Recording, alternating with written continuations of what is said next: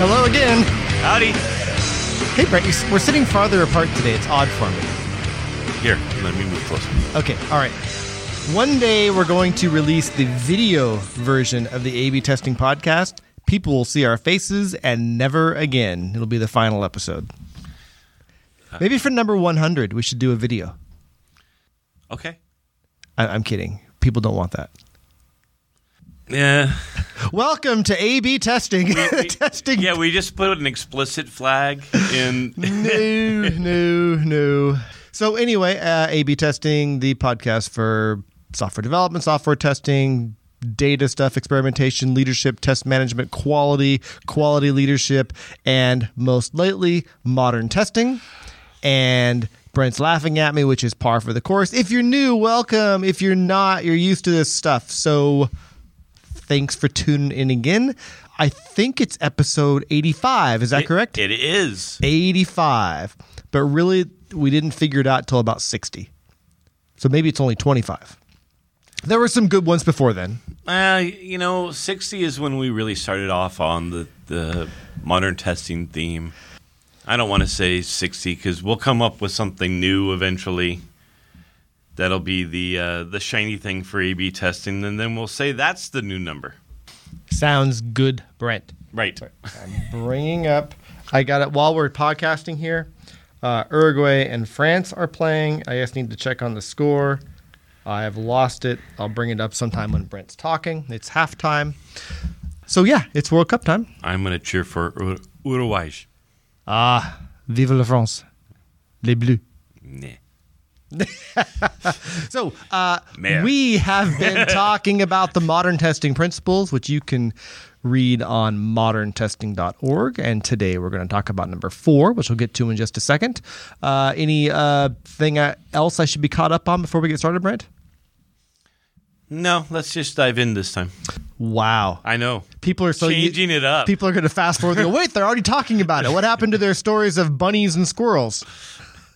Okay, Brent, do you have principle number 4 loaded up where you can see it? I can't because the company where you work, Microsoft, is too cheap to let anyone who doesn't work there have access to Wi-Fi while they're in the building, unless they get like someone to hold their hand and sign their life away. So anyway, I have no... It takes a freaking 2 clicks.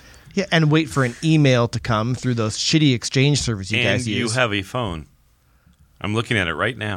It's a phone. Anyway, all right. I'm done making fun of Microsoft for now. So can you number please 4. share principle number 4? Number 4. Dun, dun, dun. We care deeply about the quality culture of our team, and we coach, lead, and nurture the team towards a more mature quality culture. Awesome. 2 big takeaways for me we're going to dive into. I want to make sure we talk about the why it's important. We'll talk about what it is and a whole bunch of how. But there's 2 big pieces. One is quality culture. We're going to have to define the crap out of that because that can mean about 10 different things to 5 different people. And the other one is this aspect of leadership, where I think people leading teams towards modern testing principles, whether or not that's the current or former test/QA person, we need to not be passive and not wait for work to come to us like maybe we did 15 years ago. In leading a team towards a modern testing culture, there's a lot of aspects of leadership you need to be able to do to get that to happen. And the third call out, I'm going to say that I think one of our earlier iterations had this explicitly, but principle number 4 is in our list. It's the community principle. So the leadership is not just, leading by example and being the best tester on the team. Creating a community of quality. Yes. Creating and sustaining a community of quality. Anyone can create a community. Let's start with quality culture, since that's probably going to take 85% of the episode today. In various forms, what is a quality culture? You'll get 3 different answers from the quality. Both of us. Oh, very good. Very good. We are also the Tautology podcast. Or not. Oh, ponder. The one thing I think I'll put in one I think it would be a good idea here, because between the two of us, right, it's Alan is by far one of the best community builders I have ever worked with, seen, and observed.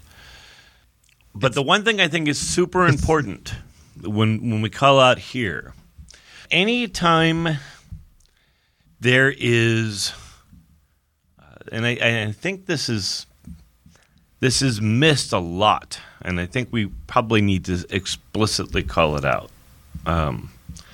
Anytime we talk about the word quality, just want to make sure the listeners understand, I am not talking about bugs. I am not talking about code correctness. These are separate concepts. Not mutually, but they are separate. To me, a quality culture is around how do we build up a strong, a active, and a, for lack of a better word, a non-intuition-based and I'll just add another, useful view of user empathy within the organization. This is about, for lack of a better word, feelings in a lot of regards. Caring about the problems that our customers have. Remember, care and quality are two sides of the same coin. They are. I mean, quality...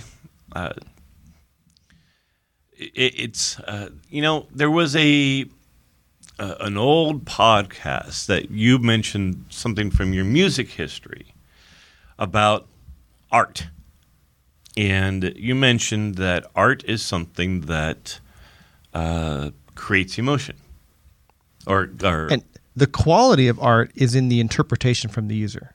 Yeah, you mentioned some piece. I'm sure you have it on the top of your head where there's like 17 measures of just nothing but silence. Well, there's the John Cage 4 minutes and 33 seconds, which is just in 3 movements, which is just silence. But the music, the art, is the audience's reaction to that silence. There was a thing in the early 20th century called danger music, where the music, the art was maybe these boxes you had to reach your hand into, you couldn't see inside, and some had fur and cotton, and some had broken glass and razor blades. But the art was in your interpretation of your reaction to the value is in your reaction to the art. Quality, is that not a very similar definition? Yeah, it is. It's a lot of it is the user reaction to what you've built. Right, and you've made the metaphor, or maybe it's not a metaphor, many times, like what's higher quality? The product with very few users but no known bugs, or the feature product with a lot of bugs but 100,000 users. Yeah. I like to talk about Christopher Alexander when I bring this up. Right, he talks about these positive and negative forces. Right, and then are the forces aligned such that the person interacting with the system at play, or in his case the architecture, are they guided towards positive thoughts or negative? An example I'll bring up is he once got called into a house, and they had a kitchen with 2 double doors. From the double doors from the kitchen, you got to a patio. Then there was a staircase down to a lower patio. And there was a little picnic table on that lower patio. And he found out that no one used it. It was clear from the intent, right? They intended to have outdoor meals, but they didn't. And so he looked at it and he just said, oh, okay. He got a crew, put the picnic table up on the upper deck, and that fixed the whole problem. The issue that he identified is, hey, one of the forces is in order to have a meal there, you had to transfer the food, and going up and down the stairs created enough of a friction that they didn't enjoy the table. And it didn't take much. Like you could go, it's so easy to work around this. No, it's if you just have a little bit of negative force, it just changes the entire scenario. Agreed. So let me rewind the stack a little bit. Yeah. I think I like the way you brought it up, you mentioned community, because community and culture have a lot in common. It's shared mindset, shared practices, shared values, shared vision, shared goals. A lot of sharing. A lot of sharing. But because you want a culture means people are a quality culture can't just be a person going, let's have higher quality. No. No. This is about, as Barney says, sharing is caring. And knowing that the muscle memory of the group of folks that you are working with is heading towards the same, for lack of a better word, goal. Because a lot of the times these goals are emergent. They're not clearly understood up front. Sure. We've talked about this before. They're adaptive challenges versus technical problems. Technical problems, all it is an implementation thing. You got to figure it out. You got to look up some algorithms, whatever, you're done. Adaptive challenges, you don't know the answer when you start. You have to learn it as you go along. And a lot of culture things fall in that direction. You have beliefs, for sure, but you don't want to stick to them if you want to be able to adapt to new knowledge gained. Yeah, when starting on culture, and I'm going to get into my definition in a second because I actually created one for better or for worse. But I'm reminded of a Weinberg quote where he says, unless and until all members of a team have a common understanding of the problem, attempts to solve the problem are just so much wasted energy. And I think quality culture fits into that as well as a technical problem. You need to have, there's this ADKAR model, which fits into this as well. Let me talk about that for a minute. This is from a consulting company called Prosci, Prosci. Anyway, the model seems to work pretty well for culture change. Talks about awareness of the problem. Like, okay, we need to have higher quality. There's the desire. Well, actually, awareness is, quality's bad. There's a desire to change the problem. Okay, we want to improve. But until you can go, each step builds on the other one. Once you have awareness and desire, you need knowledge. You need, maybe it's knowledge of tools or things you may need to implement. And then you need ability.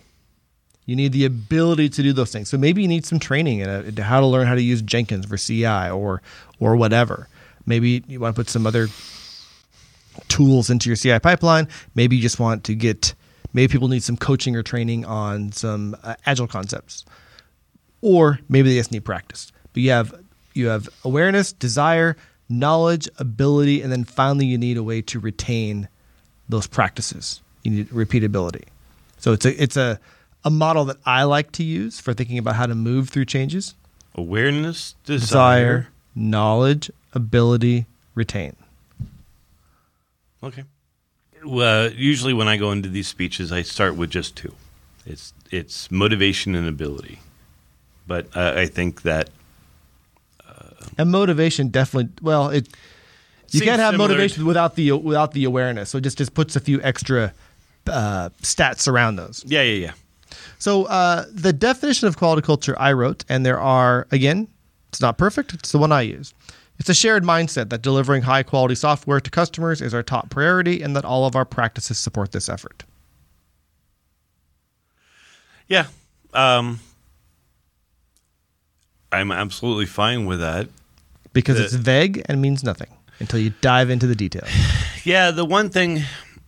this is the thing I think we need to hit hard on, as I've already mentioned in this episode. Right. What is quality? Or more importantly, I think perhaps, is what isn't quality. Right? So it is quality. I can't hit this enough. I think I'm going to be repeating this until I die. Bugs and quality are not in any way, shape, or form synonyms or antonyms or related. One of those nyms. Okay, good.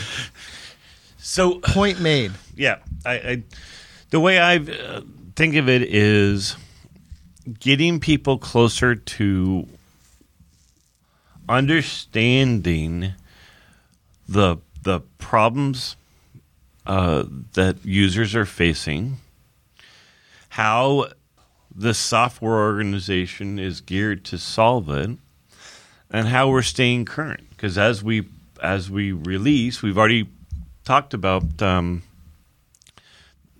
need for continuous deployment, the need for continuous integration, small batches. Mm-hmm. Those are small little tests to say, hey, customers, are you happier? And then sort of a discussion around, okay, why or why not? You have backed into an important question we need to answer. So I'm going to interrupt with the question, let you continue. Yep. So why is the quality culture important? You actually already started answering it, if you didn't realize it. Why is it important to have a quality culture? Why is this a principle? Why do we think it's so important? Okay. Do you want me to help you out? Yeah, I'm not connecting the dots. So the reasons that a quality culture are important, and small batches contribute to a higher quality culture. If you're able to deliver quickly, we want to get feedback from our customers more often. We want to be able to understand and react to what they're doing. And at the same time, we want to reduce risk in our ability to do that. Yeah, quality culture helps with those things and many more, but you're talking about those, realize that's part of a quality culture. And in order to function in the way we want to function and to keep and retain and engage more users, we need that high quality culture. And the key thing I think you talked about just a second ago is actually, I love how you phrase that. A bit surprised you started off attributing it to me. I flustered Brent. Sure. Yeah, that's exactly where I was going, Alan. Like the continuous deployment, we talked about it in some regards with respect to risk minimization, right? This is one of the reasons why companies hire testers today. They're kind of like an insurance on the product. Right. Okay? I will pay N thousands or millions of dollars to do N amount of testing to reduce N amount of risk. Right. But here we're shifting it towards, no, there's another reason why we want these small batches, and that is so that we can react to knowledge gained. Yes. Knowledge gained with respect to, hey, is this causing pain? Or is this creating delight? And I like delight. Delight your customers. It's sad that meme ended here within Microsoft. No one talks about customer delighters really much anymore. No. But anyway, it is what it is. The other thing that I think is important around building a quality culture, it is all about knowledge sharing. In any system that in the software world, I'll just say it this way. If you have a system in the software world that contains human beings and you're not working towards creating something that optimizes on utilizing the knowledge within those human beings, you're really putting yourself not in harm, but you're slowing yourself down. Software is knowledge work. Yes, it is.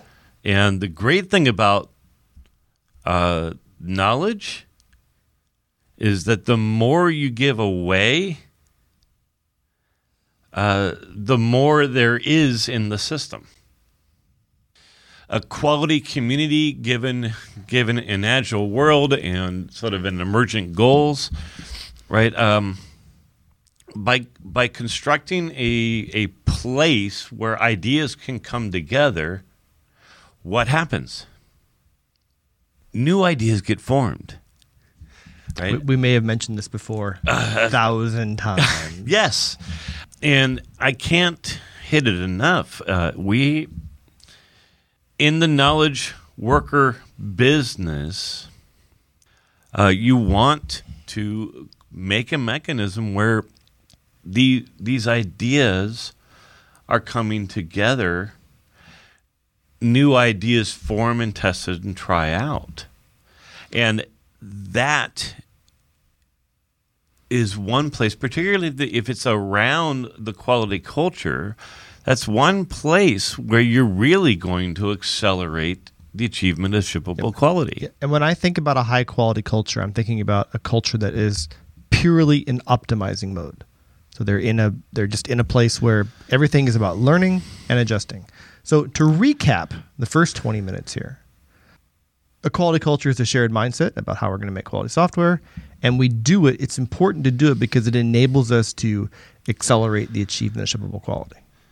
It enables us to much better do that. I'm going to tweak that because I don't think it's about how we're going to make software. I think it's about how we're going to solve our customers' problems through software. Right, because customers don't want software. They want their damn problem solved. Right. So I want to do some what is a quality culture, and then a whole bunch of how. Is that cool? Does that fit in your agenda? Well, so the second part of the principle specifies that one of our goals is to coach, lead, and nurture the team towards a more mature quality culture. That is the how. So I want to talk about what a more mature quality culture is, and then how we lead teams towards that. The second half and then is the how. What is a more mature? Because to me, that invokes thoughts of any number of maturity models. So I have a thing against maturity models. So I and only because, and I can get over it, but I've just seen them used wrong so many times. And with the biggest culprit being CMMI, which a lot of our European listeners have had to deal with. And two huge problems I have with models like that is CMMI, you go from lockstep to level 1 to level 2 across a whole bunch of different areas. Whereas it may even make business sense for you to grow your maturity model in different rates in different areas or attributes of quality.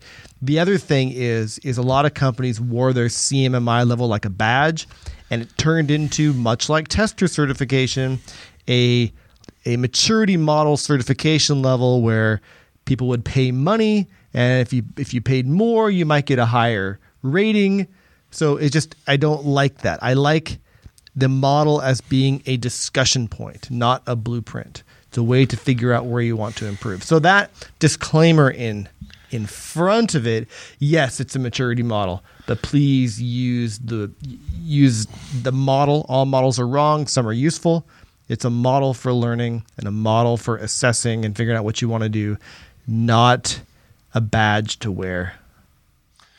I don't disagree.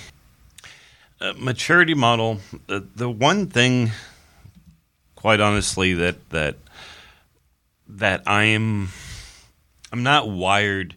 So maturity models are great because they I like them to help describe sort of a known set of patterns around what typically people will, once they've mastered a particular amount of knowledge, where they immediately realize, oh, if we mastered this amount of knowledge, we'd be able to do these other things, right?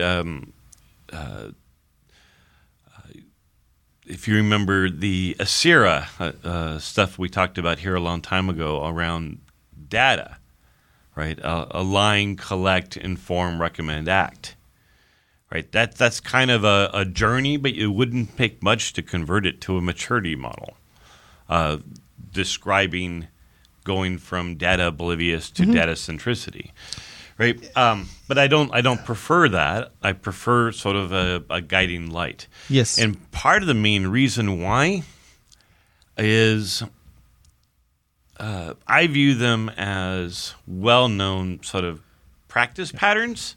Sure. But I see them often being referred to as best practices, and that concept offends me. Yeah, it's easy to use them incorrectly. I like the idea of, here's another problem. On the plus side for the model, here's a problem they help solve. And then we'll talk less abstractly and talk about a maturity model that I'm building for my team or my teams.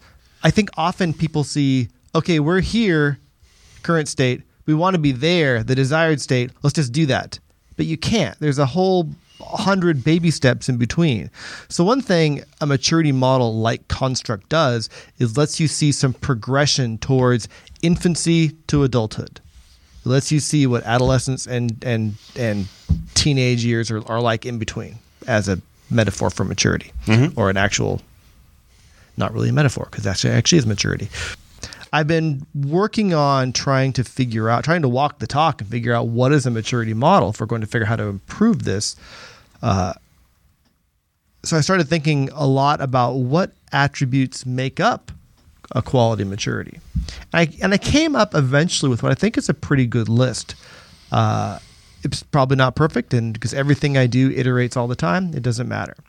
But I came up with 8 or 9 different areas. There's testing breadth, which is like we just do functional testing, to we actually contextually test all the things that we know when to test, reliability, security, et cetera. We do the right breadth of testing.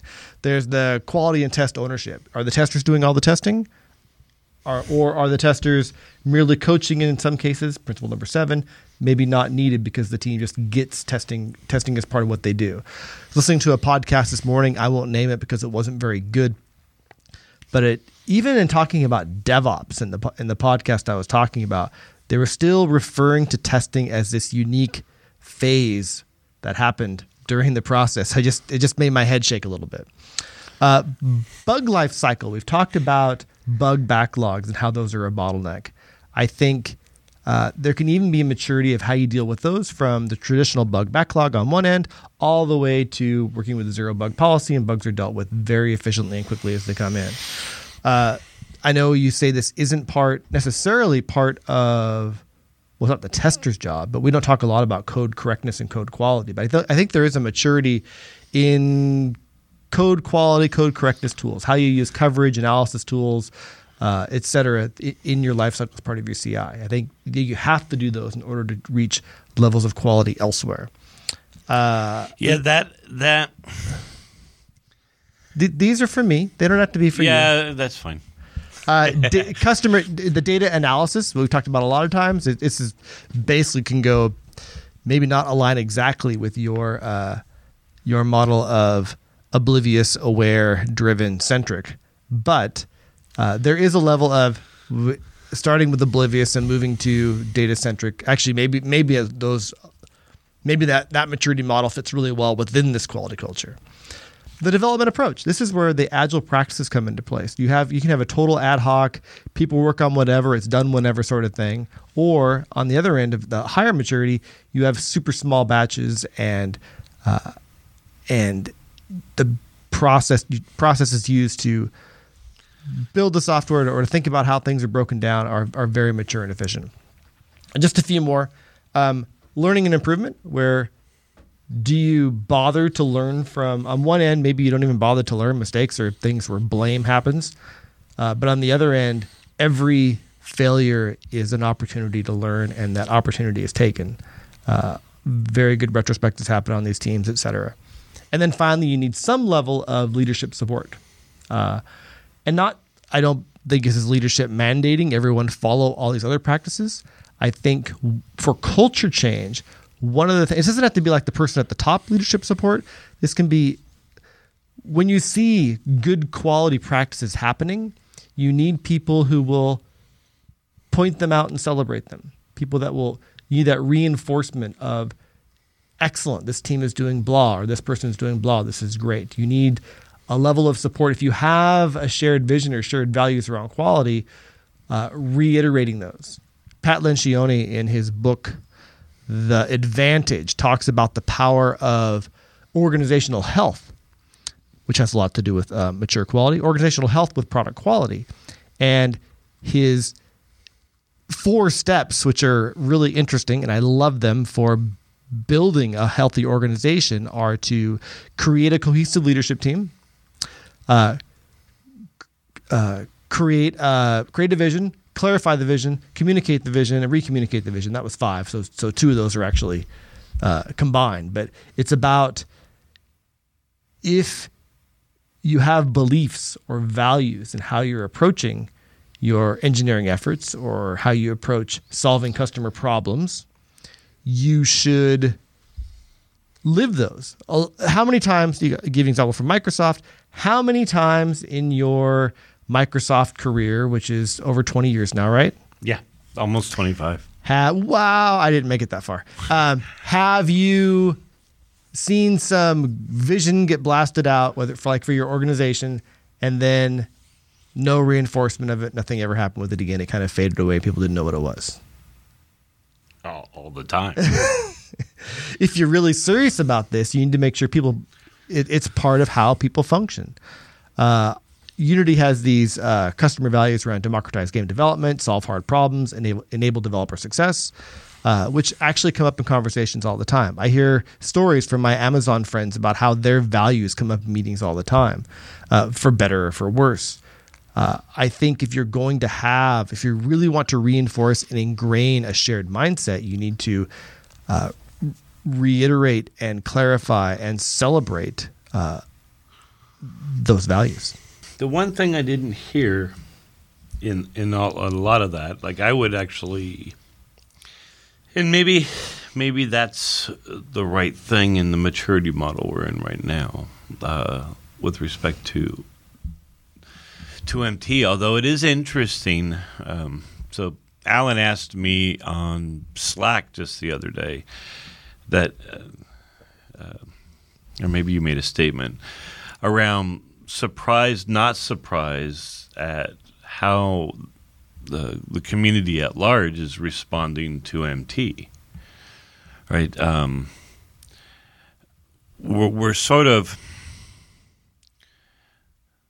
if I were to put it this way, it's sort of polarizing.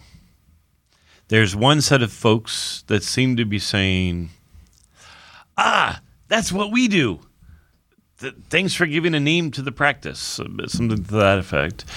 And then there's another set of folks that are kind of going, oh, that will never, ever, ever, ever work. Right, and yeah, there's folks in between, but that's sort of where I see the polarization going. Yeah, and there's a lot of in between. I do talk to a bunch of people that go, that's where I want to be. We're not there. Which I think is actually a much better place to be in than that'll never, never, never work, because you're already proven wrong. It does work. Yeah. The folks that claim it'll never work, I just sort of ignore them. And I used to look at them and go, all right, do you not pay attention to what's happening in this space? And I basically found out that the answer to that is no. Right? And I neither have the time nor the patience to sit down with them and walk them through what they should have been paying attention to. On quality culture, so I think a lot of those techniques and a lot of those approaches are a lot of places where people can start with today. I'd really like to see this shift towards more, again, it is not focused on the process. It is not focused on any particular technology stack. This is primarily around people. People not only in terms of, I have said this on many times before, anytime you're trying to make a change, there are three things that you need to change simultaneously: the people, the technology, and the processes. So we talked about the technology, but if you change the technology but don't change the people's mindset, you're not going to be able to impact the process, which is the glue between technology and people. And you can't change people without the why. You can't. It sure helps a lot. You can change people without the why. You could use command and control aspects. But I recommend strongly against that because it has a top end on how you scale. Absolutely. Absolutely. One thing I want to bring up, and then I want to dive into the how. I think this, if I do it right, it'll segue. The method I used to come up with those list of quality attributes I wanted to improve. And you should come up with your own. Don't copy mine. You can, but you shouldn't. The method I used is out of this book I've referenced a lot on this podcast and in my blog and et cetera, a book called Leadership on the Line by Ron Heifetz. And this is where this concept of adaptive challenges come from that I mentioned earlier on the episode. And one of the things you do to help solve an adaptive problem is to identify the current state and the desired state. And what I did was a variation on that. I thought about I just basically affinity exercised by myself all the different things I thought, all the different engineering teams I work with, and even indirectly, what would that minimum level look like?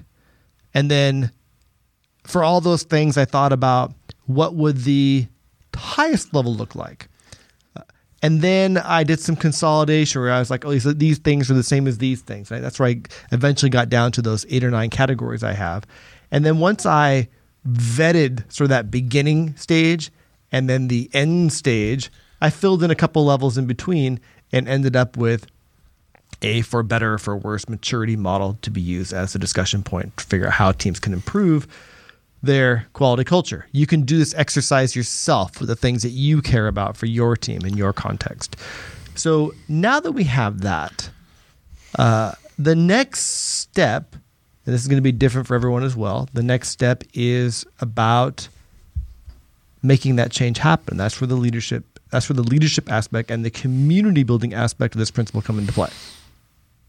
Yeah, I definitely view the community building part of this is growing other leaders. There's another book I can't remember the name of, but another model of leadership where you have to be in a position of leadership and then have people's permission to lead them, which is about establishing trust. And there's a few levels in between, and one of the higher levels is more of your focus is on building other leaders. And I realized, for better or for worse, Brent just flipped off his computer. A lot of my success is in helping move myself out, not of a job, but out of a role, that is hinged on my ability to make the people that work for me now good leaders who can build other leaders. So they need to be, much as I'm worried about building community and leadership, they need to be able to be leaders and build community as well. They need to build their own quality communities and quality cultures in the teams they work on. So I've done over the years, a lot of leadership training. One of the things I'll absolutely share whenever a mentee comes to me and says, hey, I want to be a lead, I could tell you, I don't know, the 80% chance that this speech is going to load. You want to know what the single most important aspect of a leader is? Please tell me. They have followers. True. This seems like a tautology. It is not. This ties right into that principle. It's one thing to be in a position of leadership. It's another level up to have followers, or as Maxwell, maybe, as the author, to have permission to lead. Yeah, it's aligned with that permission to lead. You cannot be reorged into or out of leadership. You can be reorged into and out of management. Leaders have followers, and a follower is someone who has made a conscious decision to go in the same direction you are. Right? So there's to be good at leadership, you have to be good at communication so that your goals are clear. And you have to be good at influencing and inspiring others to decide to walk your path. Right? And then there's another speech that in this leadership training I've done years ago. Right? There's this definition. It's somewhat controversial, but I think it applies here. How would you define empowerment? Empowerment is very simple. Empowerment means others would make the same decision you would in your absence. That's an interesting definition. Yeah. As I mentioned, it's somewhat controversial. But if you empower someone to make the decision, what essentially are you doing? You're essentially saying, do you think you're saying, so let's say you empowered one of your employees to make a decision. In that decision, with the same data, is diametrically opposed to the decision you would make. Right? There's a strong chance you're going to stop their decision-making process. Right? Unless you can springboard it into a learning lesson or something. Along these lines, this is important. And I just read something on this recently, and I wish I would have wrote it down. But what's the difference between delegation and empowerment? Oh, that's actually pretty. Delegation is I decide, you do. Empowerment is essentially you decide, and we do. We do, you do, someone else does. I think the do part is irrelevant there. Right? Yep. All right, where are we going with this? We were trying to veer towards and in and dancing around the how. Yeah, so you should take point on that one in this conversation because you've done it a bajillion times. Try stuff, fail, learn. The exact in organizational change and in improving quality in the how, it's just like good agile software development. You need to don't try and make sweeping changes at once. Don't sweep in with mandates and saying we're doing blah blah blah blah blah blah blah blah blah. Try little things. Stuff works, do more of it, or try more things. When things don't work, don't just give up. Do that pivot or persevere the same as you do with experimentation, and figure out, well, why didn't this work? What should we do differently? What areas do you want to focus on? And all those areas I gave earlier, would you want to work on improving all of those at once? Maybe, probably not. Figure out which ones are the most bang for the buck, but make small changes. If you have a huge bug backlog, say, okay, we're not going to have any bugs. Stage 1, let's see if we can get down to no bugs older than a month, 3 months, whatever makes sense for your team. Figure out what the right baby steps are. Going back to Heffetz, leadership is disappointing people at a level they can absorb. So if you try and make a sweeping change, people are going to be too disappointed. They're going to shut down. They're going to rebel. This falls into the boiled frogs parable, but all these things work. You need to make lots and lots of small changes and evaluate all the time. That said, do you think ripping the Band-Aid never works? I think you need to look first. Ripping the Band-Aid can work. I have been on teams where we said, screw it. We're just going to claim bug bankruptcy and close anything older than 2 weeks, fix all the rest, and start from there. So you can rip the Band-Aid off. But you kind of need a majority or a large part of team buy-in or that culture or those shared values first. So you do need to take time to see if it really is a tourniquet. Yeah, I was actually just thinking about that. Right, I think I told this story last time, where when I went to development in Bing, I started off with doing Scrum, but I described Kanban, and I said we're going to do Scrum on the way there. Right, and then when Scrum failed, they said, "How about this Kanban thing?" Right. So in that particular case, it's a lot easier to rip the Band-Aid when. Yeah, but the team was ready. The team was ready for it. They asked you. They were ready for that change. Well, they still didn't understand it. They were just like, "Well, this sucks. Let's not do this again." Look, just don't assume everything's a Band-Aid and don't assume everything's a tourniquet. Right. Disappoint people at a level they can absorb, or as I paraphrase, at a level they can tolerate. And there is this concept. You've heard of out-of-the-box thinking? Sure. Love out-of-the-box thinking. It's fun. Have you ever tried to implement something that was out of the box? Give me your example, and then we'll get back on track. Well, so some the example I'm thinking of right now is when I was leading in a media center, and they had gone 6 years and never passed BVTs. Okay, and it's not a great example, but they were holistically entrenched. And this idea is the way we need to move forward. Like as I described back then, they were heavily solidified in, no, what we need to do is have our end-to-end tests in our BVT suite. Right? And this is just a horrible idea. But their whole organization was bought in, but they couldn't get BVTs to pass. In that particular case, and I met with a whole lot of resistance, but I basically said, no, we're going to stop that. Yeah, that's just a dumb definition of what a BVT is.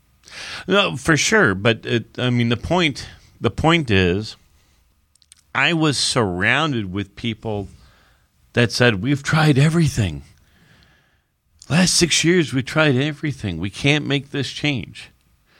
Right, and some of the times, like one of my favorite things to do is when I realize that a change has to be made, but people want to see something, but they don't feel it can be done because of politics or interactions or people complaining.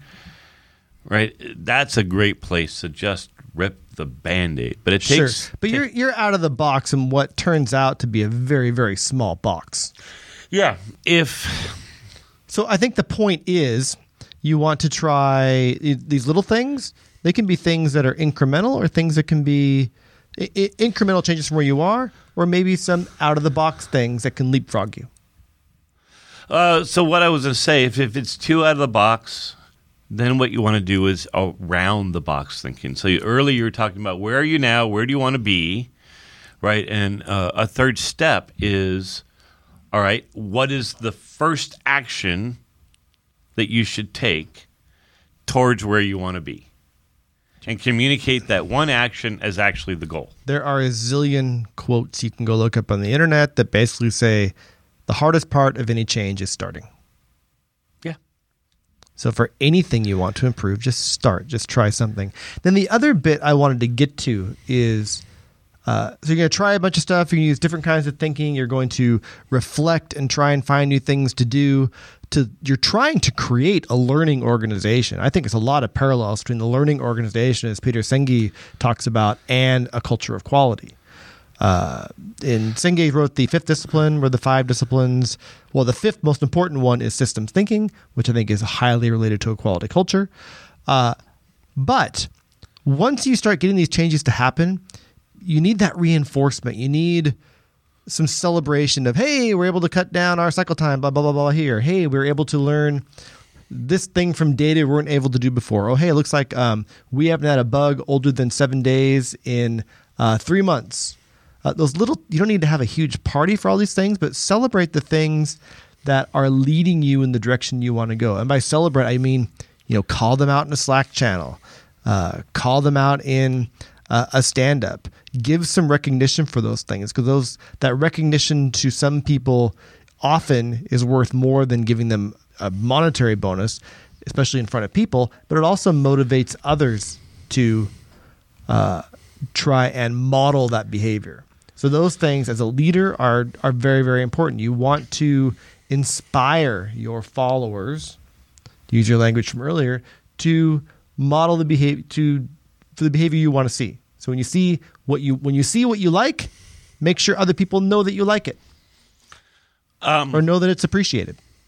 You have to be careful with that, right? Because it can run the risk of it get misinterpreting. So you want to make sure that whatever you're celebrating it as a team goal achieved, and that it's not being interpreted as, oh, I'm going to do this because this is what makes Alan happy, and then I'll get a good review. Yeah, well, right, because that then reinforces. I see how that could happen at Microsoft. So, so that is important depending on the culture where you are. I'm glad I was able to load up another Microsoft ding. Well, it's a company obsessed with competition, both against other companies and internally with teams against each other and people against each other. That is, for better or for worse, the culture that drives Microsoft. Yeah, that aspect is the intra-team competition. I'm not going to lie to you and say it's not there anymore, but it is vastly. It was there in full force a year and a half ago. It's vastly toned down. All right, I can't comment after that. It is. All right.